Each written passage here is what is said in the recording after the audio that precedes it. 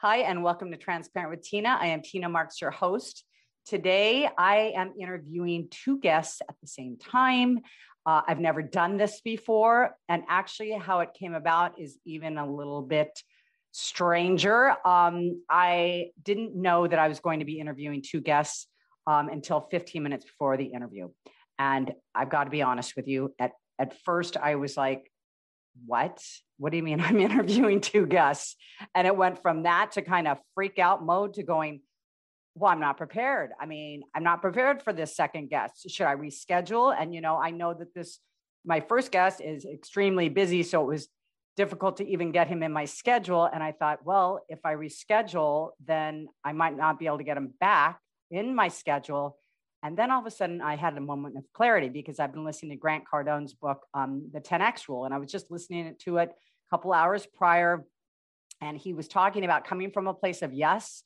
And oftentimes our best opportunities are presented to us when they're not in our schedule, when they are just, dropped in our lap. And, he says, what does he say? He says, you know what, just take it and figure out the rest later. So I thought to myself, well, I have a couple choices here. And you know what? That one really resonated with me. And I said, I've never done this before. We're just going to see how it goes. I'm going to relax into it. And so I did. So I'm really proud of myself. And I'm really so glad I did this interview. It was so much fun. It was such a learning experience talking to these two amazing individuals. And so we are going to bring them up next. My first guest, he is a magician. He is an illusionist. He's a host, comedian, and actor. And she is a host, actress, and a dancer. Up next, Murray Sawchuk and Danny Elizabeth.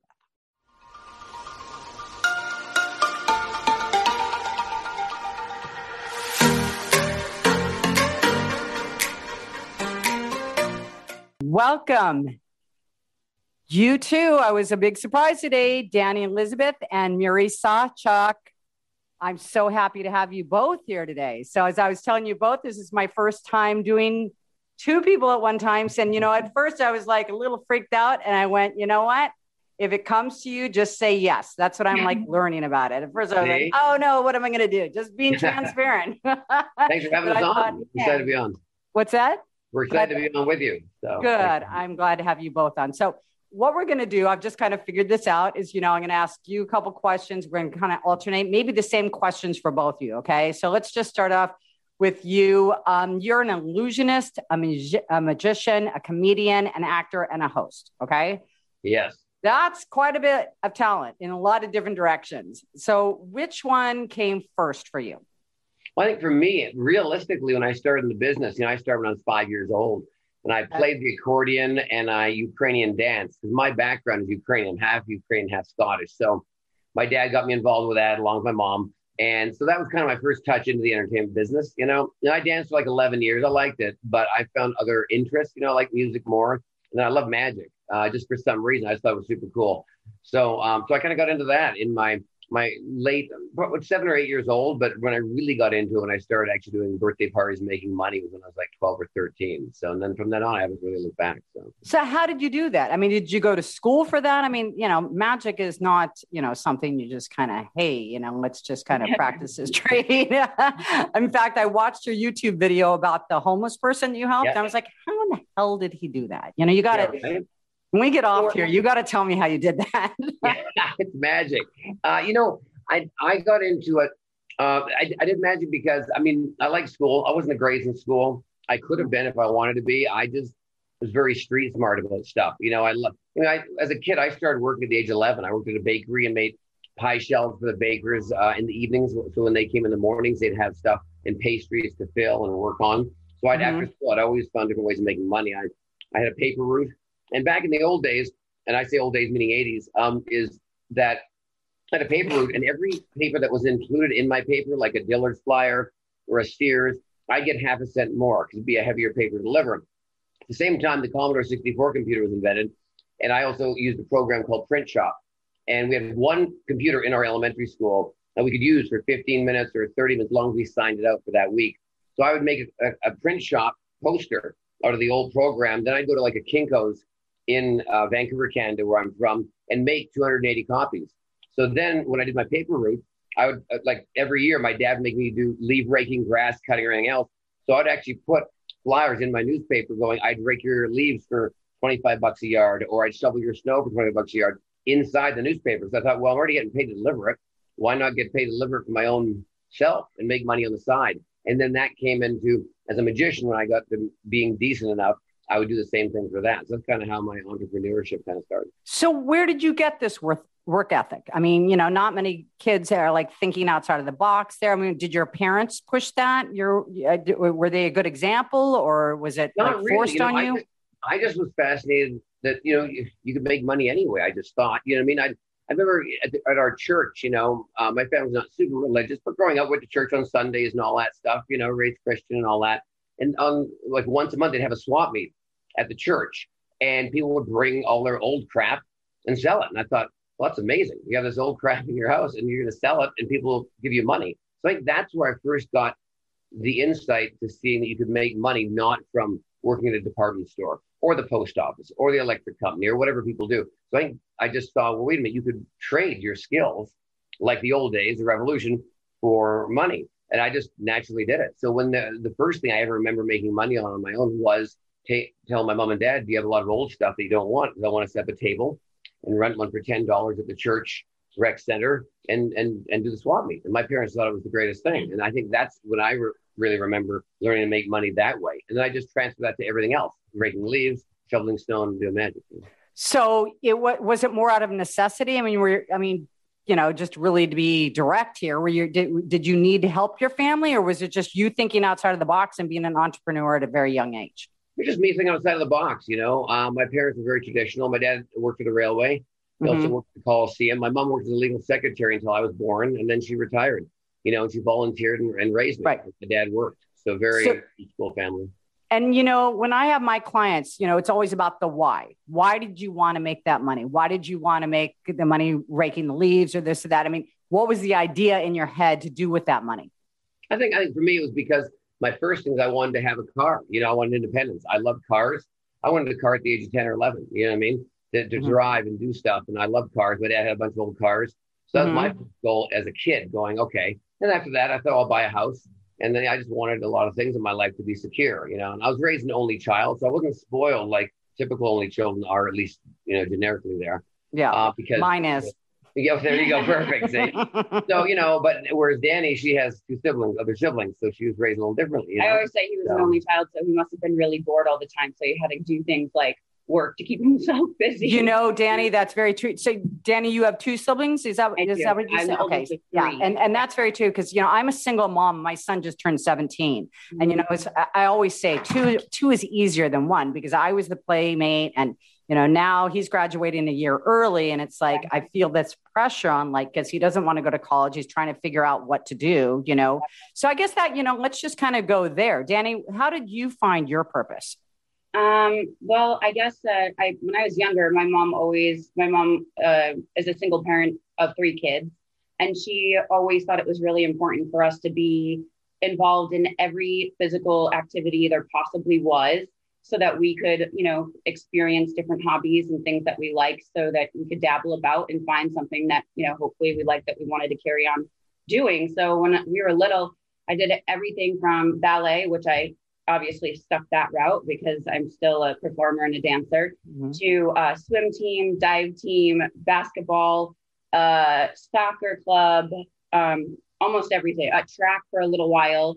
And so my ballet teacher was like, that is really not good for your turnout. I appreciate if you stop. Right. You can't do both. Yeah. One season. Yeah. Yeah. And then I fell in love with, and obviously when you're a kid, you can do everything. But when you want to get great at it, you have to spend more time at it. So once I got into middle school, high school, I had to choose. Do I want to do a sport or do I want to dance?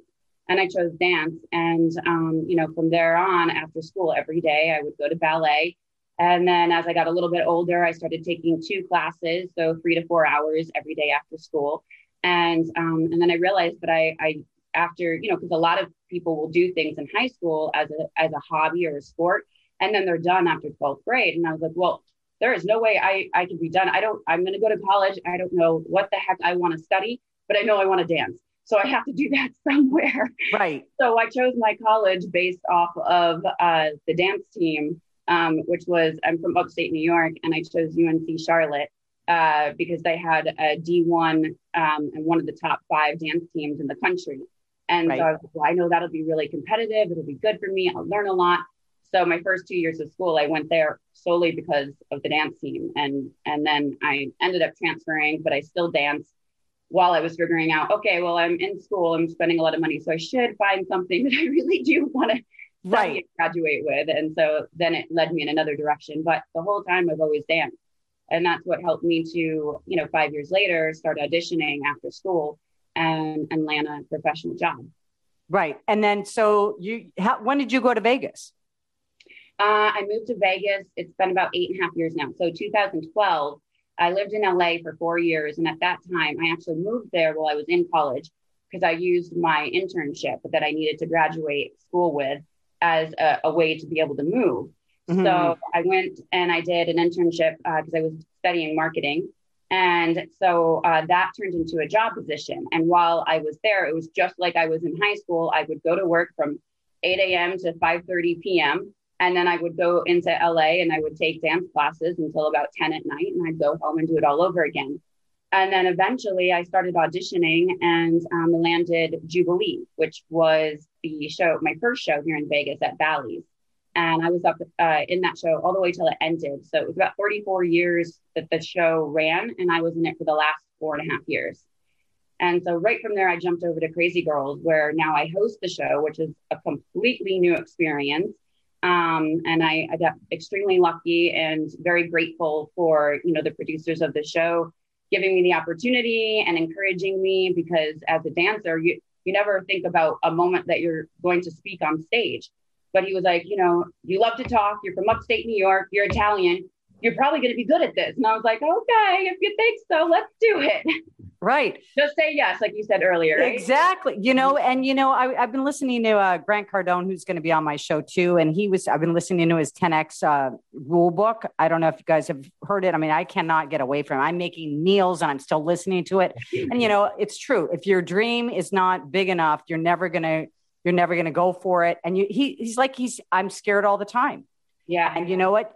Say yes and figure it out later. So I just listened to that part today. I mean, I do believe everything happens for a reason. Everything's in synchronicity. I mean, I'm sitting there going, because, I honestly, transparent, a couple of months ago, I'd probably been like, you guys, we have to reschedule. This is just way too much for me. So, you know what? And it's so beautiful the way this is unfolding. So that's amazing. So so you had a purpose, you had a drive, you made it happen. And Murray, you're from Burnaby, actually. My first and only husband, he's from Vancouver, and he said, where do you want to live? I said, I don't want to live in the city. So that's where we lived. And so you made your way from Canada to obviously LA first, or, now you're in Vegas. I moved to the States in 1999, and I moved there because I was married. My first wife, years ago, when I got married in 99, I moved to Orlando, Florida. So I spent 5 years there. Uh-huh. And Orlando was wonderful, but the relationship didn't work out. We're friends now, but it didn't work out. So I had a dream of doing LA TV. I already toured the world a lot. I played Europe a lot. So I never really played in Florida. I think I played Disney once for New Year's 2000 and a couple other gigs, and that was it. And things weren't working out for us. So I was like, well, I want to do Vegas or LA. So I just started pitching LA and Vegas to managers, to bookers, producers, and got the opportunity. So I opened up my show at the Frontier 2002, January 26, 2002. And then I haven't left Vegas. But I like it because I'm close to LA for all the television stuff I do and all that. And then I'm also here in Vegas, which is my regular show, so it's great. So when was the moment for both of you that you felt like, you know what? I've really got this. I mean, I know I can be a success at this, because there is that moment. There's that transition period. It's like, can I do it? Can I do it? I'm really going to make a career out of this and really go all the way. So whoever wants to answer first. Who are you? I'd say probably for me, because I think every performer has a different story. And like Murray said, he worked on cruise ships for 18 years, and he started when he was little. I always danced, but never in a professional sense until after I went to school, and I was working like a 9 to 5 in marketing in LA. And finally, when I decided that I was going to audition, and it took me about a year and a half of different auditions, and certain things I got close but didn't nail them. When I booked Jubilee and I moved out here, that first month of rehearsals was up and down. I was like, oh man, am I doing the right thing? Like, I should just move back to LA and get a grown-up job. And then once I got in and I got the swing, and I was like, okay, I know what I'm doing. I know what I can do. I know what I have to offer. Like, I want to ride this wave, because once you get a taste of it, it's really hard to walk away from it. Yeah, exactly. It's like God, I think God puts a stamp on your heart. And I think, when you find, what your purpose is, if it doesn't go away. Yeah. Because like for me, I failed and I walked away for years, and I kept coming back, and I'm not young. I mean, I just turned 58 in November. So, and it's like, God, that's amazing. Thank you. Wow. And I'll share it with you. Good eating lifestyle. You look amazing though too. But seriously, you know what I've also heard too? When you carry a lot of light, you look younger. Isn't that true? I mean, if you love life and life loves you back, you look young, you aesthetically look younger. Okay. So, I mean, this show, as you know, is about entrepreneurs, how they made it, their struggles and everything else, how you found your purpose, and, all the challenges. So what would you say, Danny, what was your biggest challenge when you said, maybe I should go back and get a regular job? Okay. Because I talk in my first book about everybody says, what's your plan B?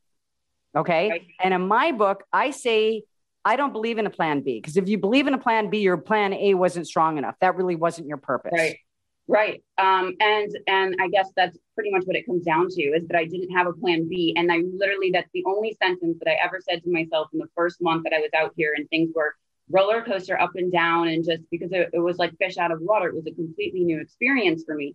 So I was like, oh, I had that moment. Maybe I go back to LA and get a real job. Well, I was there for 4.5 years. And after my marketing job, because the company was a startup and went under, I used that opportunity because I wasn't happy doing that all day, every day. I knew I had a different purpose. So I just did odd end jobs and continued dancing. So as soon as that first month went through my head, I'm like, it would fly right out. So I'm like, well, that's not an option. So, pull up your bootstraps and go downstairs and rehearse for another 2 hours. Right on. I love that. How about you, Murray? Well, for me, I started doing magic seriously when I was 13. And so I did, I had ads out in papers, and I had a business line in my bedroom, because, at that time, internet wasn't around. So you had a Yellow Pages ad, and to have one, you needed a business line. You couldn't use your regular house line. So I had an ad, and of course, shows I couldn't do, I would book out. And I realized, wait a minute, I'm not going to just pass the show to a friend of mine. I'm going to take 10%.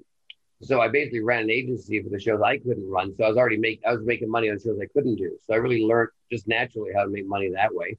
And then as I went through school, and I got my degree in broadcast and radio and television, just as that plan B, because my parents wanted that. And I thought, all right, well, they're going to pay for my education. I'll do that. God, you've done a lot. You went through broadcasting. Yeah, I have a degree in radio and television. Yeah, broadcasting. Okay, I'm not going to ask you how old you are, but anyway, go ahead. It doesn't seem like you could be that old to have gone through all. Yeah, right. So I did that just to appease my parents, and also I like radio. And I thought, well, if I got to get a real job where I can work in Vancouver, or I can do something that's good to fall back on. I like being on the air. I like talking to people, all that stuff. So I have that, but I didn't want to go to some small town of 800 people and make, $800 a month, because I'd already, at this point, when I was 19, when I graduated through college and all that, so I graduated high school when I was 17. And so, enough as I was smart, it was because my birthday's in November. It just kind of ran that way, What's your birthday? November 25th, 73. Okay, so you're right after me. You're not a Scorpio. You're a... Yeah. I am. She's Scorpio, yeah. You're a Scorpio? November 19th. I'm the 13th, sister. Yeah. Passion. Guess what? I just had a psychological astrologer, Dr. Freed, I'm a triple Scorpio. And I'm a tiger in the Chinese zodiac. Wow. I'm like, seriously, what did you forget up there? Wow. Great for entrepreneurship, not a lot, not for good for relationships, that's for sure. But yes, that's my life path, right? Mm-hmm. Yeah. Yep. Okay. So anyway. Yeah. So anyway, so I did the whole Yellow Pages birthday party thing, because the only way to make a lot of money in a city like Vancouver, when you're not David Copperfield or Houdini, is to do birthday parties, do corporate shows, and I was doing 3,000 or 4,000 a month at that age. It was pretty good money. And, and I thought, well, that's pretty good. But I really wanted to be more popular. I kind of want to be famous. I love people on TV. I kind of wanted that as well with it.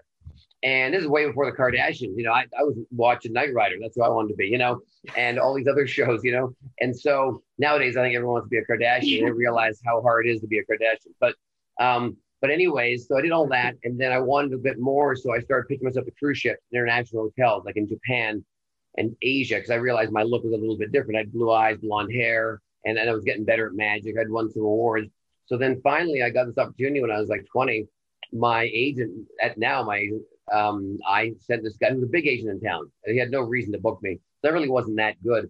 But he booked me on a cruise ship, and it was for $1,100 a week, American. And I was Canadian at the time, still am, but that's where I was living. So, $1,100 at that time, American is about $1,800, almost $2,000 Canadian, which that's a lot of money a week. Right. For anybody, especially somebody at 20. And I thought, oh my God, here we go. And I got offered a 2-month contract in a cruise ship leaving Montreal to New York and back. And he said, I need you to have 2 45-minute shows and a 15-minute, and they all have to be different. Do you have that? Was this for magic or was this for comedy? Magic. Yeah. Okay. For touring, with my show. Okay. So do you have 2 45-minute shows and a 15-minute extra? And I said, of course I do. I barely had 45 minutes of adult material. But I hung up the phone, and it was on a Tuesday, and he says, great, you're going to get on the ship on a Friday. And I almost fell over because I thought, I don't have any material. I barely have 45 minutes, and most of it's for kids. But I thought, this is my opportunity. I'm going to say yes. And I've always lived by that. Always say yes. Because the minute you say no, you shut that avenue off. If somebody calls you, say yes. You can always call back a day or two later and say, you know what, not the right fit, or it's not going to work for me or whatever. So the minute you say no, you cut all opportunity off. And I've always felt that in my life ever since I was a kid. So I've always said yes. And then later on, sometimes I go, you know what, maybe can't do it. You know what I mean? But anyway, so I said yes, and I bought a bunch of magic. I didn't have any clue how to do, but I knew I had enough for that cruise from Montreal to New York, because there's different passengers, 7 days down, and you have a new 7 group of passengers, 7 days back to Montreal. So it's a 2-week cruise. So, but some of the passengers that are on the ship, they stay for 2 weeks, not 1 week. So that's why you needed 2 sets of material, because there's people coming back to your show. Right. So they don't want to say the same thing. Yeah. That's right. So, which is great, because it really forced me to get good at a lot of stuff I wasn't. So literally, there's a big magic shop in New York City called Tannen's Magic. It was the biggest one in the world at the time. And you had to buy it from a catalog on a phone, because once again, no internet. And so I called them. I opened this catalog, and I probably bought $1,000 worth of material. This stuff that I knew would work if I learned it. So that trip going down to New York, I did the show that I knew and put together the stuff as adult-like as I could. And I got the stuff at the pier in New York City. And I had 3 days before my next show going back to Canada. And I learned all this material and put this next 45-minute show going back to Montreal. And looking back now, I'm sure it was crap, but I didn't blow any of the tricks, and I made enough. And from then on, I actually extended my contract 5 more times, and I spent 7.5 months on the ship. And that's when my moment was, I knew I could do it. And I figured that's when because you push yourself way beyond your limits. It's like, oh my God.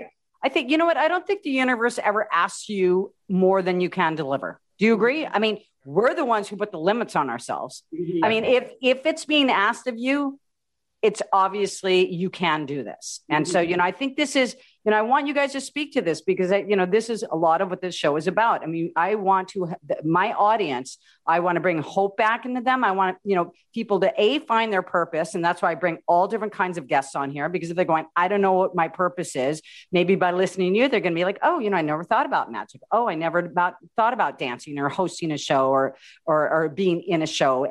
And then how you overcome it and your mindset of it all, right? I mean, it's like, breaking through those barriers. So so what was the worst? You've already kind of said, Danny, I mean, was that the absolute worst for you? Were you ever like on the floor crying, going, I'm done. I can't do this anymore. My body, my mind, I'm just done, because I've been there. For sure. And at different moments, because sometimes even though you're doing something that you love, doesn't mean that you're going to run into another little hurdle in the road 3 years into doing it. And towards the end of Jubilee, I honestly thought that I was done dancing and I was done performing because our very last show, that whole week or 2 weeks, I had something called plantar fasciitis. Yes. Where the muscle of your heel separates from the bone. And it's like walking on pins and needles and fire all at the same time. My best friend has that right now. Yes, It's terrible. And I was doing everything right. But when you're in heels doing 2 shows a night, just that little break of being out of a sling or cast or what have you, it takes way longer to have the situation heal. So for the very last show, I was going up and down the stairs and using crutches to and from the stage. And our one number that we do is like a kick line number. And we were marching. And I just remember, though, thinking like, if this is my last time performing on a stage ever, which maybe it is, I don't know yet. Don't know where I'm at with all of it because there was so much going on. The show was closing out of nowhere. Everybody was emotional and my body was just broken. But I was like, I will be on that stage with everyone. I will close out this night. And there were tears running down because as we were marching out and stomping, it just shooting pains all the way up to my stomach. And I was like, but I don't care. I must be here. And the rest, I'll figure it out later. And so after that show, I actually had gotten a job offer at Crazy Girls. And it was the only show that I auditioned for in town because I saw it and there was just something different and special about it that I was like, okay, well, if I were to still perform, I think that would be the show I'd want to do. So I'll just throw it out there. And, I was kind of 50-50 about if I even wanted to do it. And sure enough, out of all the auditions I've gone to my entire life and hardly got any of them, sure enough, at that lowest point, physically, emotionally, and mentally, I got that show. And so I was like, okay, well, I need to heal this situation. But I need to do this. I can't say no to this. I have to. I felt too, like you just get that feeling in your gut, and your heart connect. Something happens. Yes. And, I heard you say I threw it out there. So do you set intentions like now daily? I mean, and it works, right? I mean, because this is what I want people to understand. It's like, you either live your life by default, you wake up and let circumstances lead your life. And then you're the victim. And I was there. I mean, I've been all over the place, and now I'm on the other side. And that's why I'm doing this, because you know what? Your life can be joyful. I'm not going to say there's not going to be a lot of challenges and it's not going to take up a lot of your time and you're not going to feel like you're going a little crazy sometimes. But you know what? When you set the intentions and you reach one, and then here's the one thing with my clients is they don't celebrate their wins. And I think that's very, very important to reset, reconnect, and keep going. Because if you just, like I used to be, I'm such a slave driver on myself. I hit my goal and then I'm like, without praising myself, I'm on to the next. And I was talking to my best friend. I'm like, why am I up and I'm down? I'm up and I'm down. She goes, what, like, are you taking time? Like you're depleting yourself. Right. Yeah. So what do you guys do to reset? What do you guys do? You have a morning routine? Do you do anything to like get you in the mindset, for the day? Because, every day is challenging, right? Yeah. I mean, for me, I have a set pattern. I'm a workaholic. So that's my weakest and strongest thing. If you live with me, it's a pain in the ass. You know what I mean? If you're just me, I love it. But you can ask Danny that, I don't slow down and I have a lot of energy and I'm just a workaholic. I like money. I like success. I like doing what I do. And I like waking up in the morning doing what I want to do. You know what I mean? I don't want to work at a Home Depot or a Starbucks, which they're great companies and they have great medical plans. And it's a great form of a living. Well, you're creative. I mean, no, that way. It's not who I am. I could work there and do great, but I want to own the company, not just work there. That's my mindset. That's who I am. I've never changed. This is the way I am.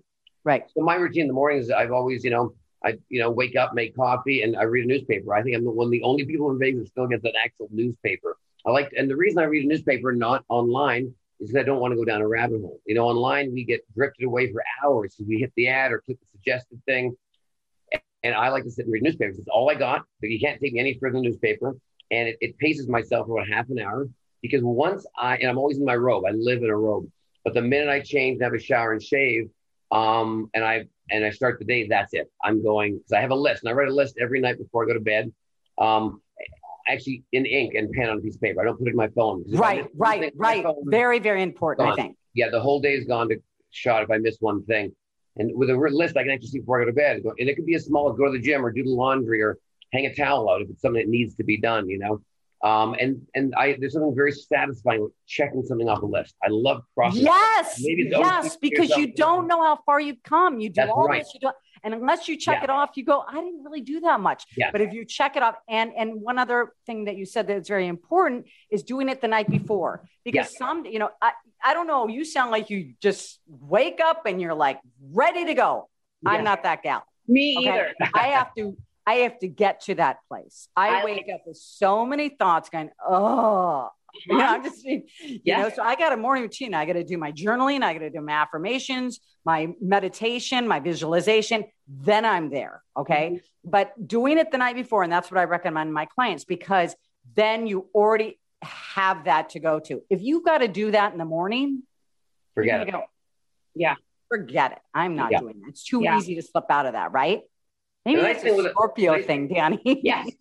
A nice thing with a list is, for me, with a list is when you do wake up in the morning, you start thinking of other things, right? Yes. Oh my God. So now it becomes too much and you don't do anything. And when you have that list, you go, and like I said, it could be major things, like have a big meeting with a company that might hire you. I mean, it could be some major things in there, but it could be small things like doing the laundry or planting a flower in the backyard that sat in your patio for a month that you've not put in the ground. I mean, it doesn't have to be life-changing things on this list.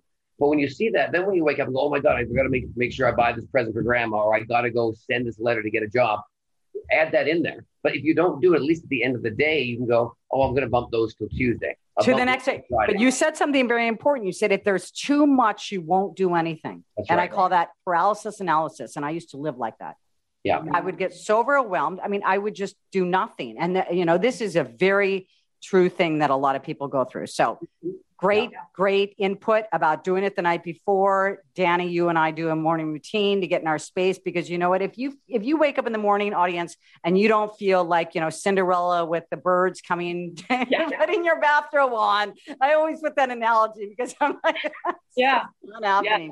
It takes work to get there. And once I'm there, I'm there. So, you know, it's just readjusting your mindset. So the two of you now are in a show together, right? Is it at the Luxor? Yeah, because the way the world's been opening up, as we all know now, it's been slow. And I was lucky because I have two shows. My main resident show is the Tropicana. I've been open since November. Okay, go ahead. Yeah, so that's been in November. So we had lower capacities, 35%, 25%. Now we're at 50% capacity. That's been going on because my show's within a comedy club of 350 seats. So we still can do a show with 78 people, make money, and we've been selling out since November. Now, our other show we're in is called Fantasy, and I just do a guest spot. I do 10, 15 minutes in the show as the comedy guest act. It's a topless review show, a burlesque show. Been here for 21 years in Vegas.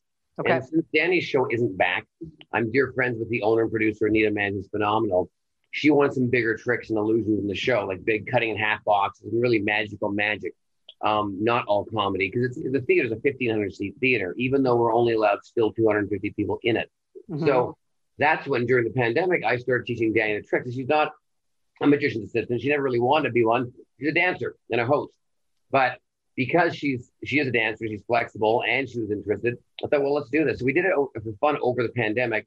And then when Anita said, I want you to use the bigger tricks in the show, are you cool with that?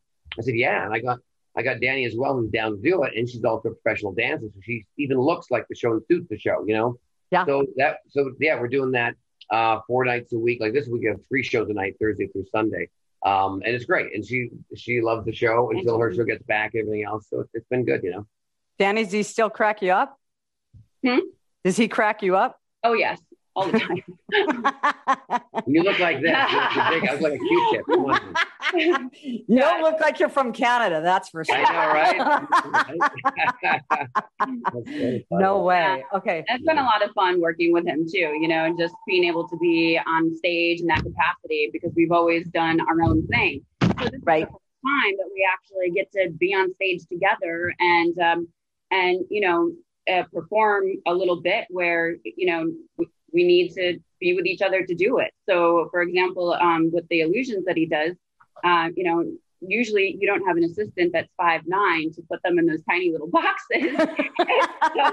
so you know, and we just have such fun and funny little moments. Like, you know, recently when I was in one of the boxes, there was like, a couple of different things happened. And so I'm in the box and I'm like, no, pull, like, 'cause there was a bright light coming through, and and he'll be like, "You okay?" I'm like, "Yeah, good, go." You know, I just have these little comical moments just because of what happens on stage. And then, you know, we get down to the dressing room and we get to sit there together. And we used to get home from our own shows and talk about all the things that happened individually with our own shows. And now we get to talk about the individual things that happened within the act. During the show, yes. So you guys can keep each other in check. It's the synergy. It's everything else. Yeah. Mm-hmm. Yeah. So let me ask you, Danny, any young woman that wants to be getting in the entertainment business, okay, you got to be, you know, consider social media. I mean, that's just a comparison game right there. Okay. And then there's like, oh, there's so many other people out there that want to do the same thing as me. And especially in the entertainment business. I mean, what can you give 1, 2, 3 takeaways of guidance for them, direction, or any kind of great takeaway? Absolutely. I think one of the main things that I think people tend to forget a lot is be careful about burning bridges, because like any industry, it's very small. And when somebody gives you an inch, you know, take that inch with so much gratitude and be grateful, because all it takes is to ruin one small opportunity, and then you get closed off from many other opportunities in this town. And I know it's like that everywhere. So I think it's remembering to say yes to everything, be grateful and genuine, sincere for the opportunities you are given. Leave a job properly, just like any job position, right? Mm. And I think sometimes performers take those things for granted and might have a little bit of the diva attitude and forget that. No matter what level you are, you know, if you're a backup dancer down on Fremont Street or Bruno Mars, if you have gratitude and you're humble and you thank the people around you, I think that's life-changing. Mm-hmm. Obviously saying yes. And also you mentioned something earlier about setting intentions, because I tend to be one of those people, and I'm like, I want this in my life, and I'm gonna put that out to the universe. I'm gonna help manifest it. I've realized over the years that the more specific I am with setting those intentions, the less chaos I'll feel when they actually flood in. And I was telling a girlfriend about this the other day, and she was saying how, you know, she wants a boyfriend, and you know, she's had some terrible relationships in the past. And I said, well, don't just write down on your manifest list you want a boyfriend. Be very specific so that you don't get the same cycle. You know, say you want this boyfriend to do this, and not this, and be this. The more specific you are, then the better it comes to you. Absolutely. Your mind will go search for that. I mean, that's what, you know, when my clients are doing a business plan, I want financial freedom. What does that mean? Let's break that down. Do you want to save money for an income property? You have to be very specific. Give it a date, give it a number, give it a why. Exactly. Right. I love that. And you know what? I also, and you know, my nephew who is an actor now, and he's actually on the hit show Never Have I Ever, the Netflix series. Yeah. When I interviewed him, he said the same thing. He said, you know, Tina, he, you know, was always so respectful with the casting people. And, you know, he shared that, you know, he had gone on one casting and there was an actor that was, you know, acting like a prima donna. And he whispered in his ear, man, you're not going to last very long here. You know what I mean? You have to be, but that goes, whether it's in your job, your personal life or whatever, you've got to be respectful. Right. Yeah, absolutely. I love it. How about you, Marie? What do you got? I don't know. I think a bunch of things, but I think whatever you're doing, do it as if you've got the job already. So, you know, don't do things like that. Yes. So I know it's hard because when you're motivated and you have a goal going, hey, I'm going to get this job. I'm going to be a surfboard instructor in the Bahamas, July 5th. Well, you have that goal, right? But when you want to be a surfboard instructor, but you have no Hawaii or no Bahamas to go to, it's very hard to get motivated. But you have to think about that and want that. So when you are teaching your local pool or whatever you're trying to do to become that person, do it full out and do it right and do it the way you do it if you actually got paid real money, and do it full out. The same as when I learn a new magic trick and I tell people whether you're a dancer, singer, magician, juggler, musician, play that song like you're at Carnegie Hall. You know, do that comedy like you're at the Apollo Theater. You know, even though you're in your bathroom looking in a mirror trying to be good at whatever, pretend you are on that stage. You know, because that's the only way you can really meet the strength that you need to achieve and to be that person. If you're half-assed, you don't know whether you can do that. And also treat people the way you want to be treated.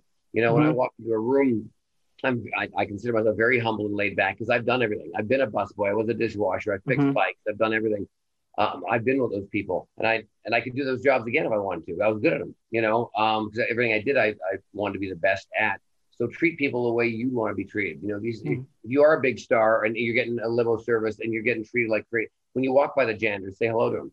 He's got a family or she's got a family, and talk to the maid, even if they don't speak English.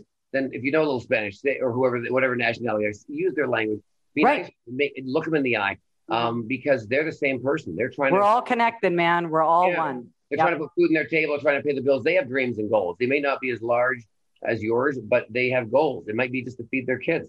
So don't ever disrespect that. So I've always lived my life that way. And then I'll never be satisfied to a point and know when you're going to be satisfied. For me, I'm never satisfied. Like I said, I always want to own the company. And then when I own that company, I want to own two more companies. So but for me, I've always wanted more. When I got a show on the Strip, I'd love to do 2 shows. Well, I'm doing that now. Do I want to be on TV? Yeah, I'm on 2 or 3 TV shows. But that's just the way who I am. And that's not always a good way to work either, because there does have to be a point where you go, enough's enough. Enjoy it for a little bit. Relax. Like you said, enjoy your successes for a minute. Sit back, because by the time you're dead, you look back and go, oh my God, I never got to relax. It's already passed me by. But you said a lot of great things there. And it's like children. I mean, like in this book that Grant's talking about, he says, look at children. I mean, they're in massive action all the time. They're creative and stuff. And that's our natural state. So you know what? I think, workaholic, maybe you could take some time, take a step back and celebrate your success and praise and then reset and go on. But you know what? I don't, the whole goal is to be successful in every area of your life, to keep yourself going, because I'd rather have that than to be complacent. And the longer I'm alone with my thoughts, forget it. It's down to that bad rabbit hole. And I think that's like to everybody, right? I mean, seriously, don't leave me alone for too long, right? Yeah. And the other thing you said, I love, Marie, is that you said, it's kind of like, this is my interpretation of what you said, is look at yourself as your future self. Even if it's in the bathroom, imagine yourself, your best self. How would you act? How would you be? How would you be performing? Right? 100%. Yeah. Well, you guys are amazing. I can't wait to meet you in person. I'm going to be going to Vegas I'm going to say goodbye, and you guys stay on for a minute so I can say goodbye to you. Okay. So they can come, tell us where they can find, where can everybody find you? All right. For me, you can find me at the Tropicana Hotel in Las Vegas. We have shows there nightly. Just go online, you'll see all the stuff there. And also in Fantasy at the Luxor, we're there nightly as well. And then she's over at Crazy Girls. Crazy Girls at Planet Hollywood. Okay. How much in advance do you have to book tickets at this point? Well, Crazy Girls, we're still waiting as the state mandates are lessening to open back up. So hopefully in another month or two. Another month or two. Okay. Yep. And in the meantime, I'll be with Murray at Fantasy. And then find me on Instagram at Danny Showgirl. I was going to say that. What's your Instagram? Danny Showgirl.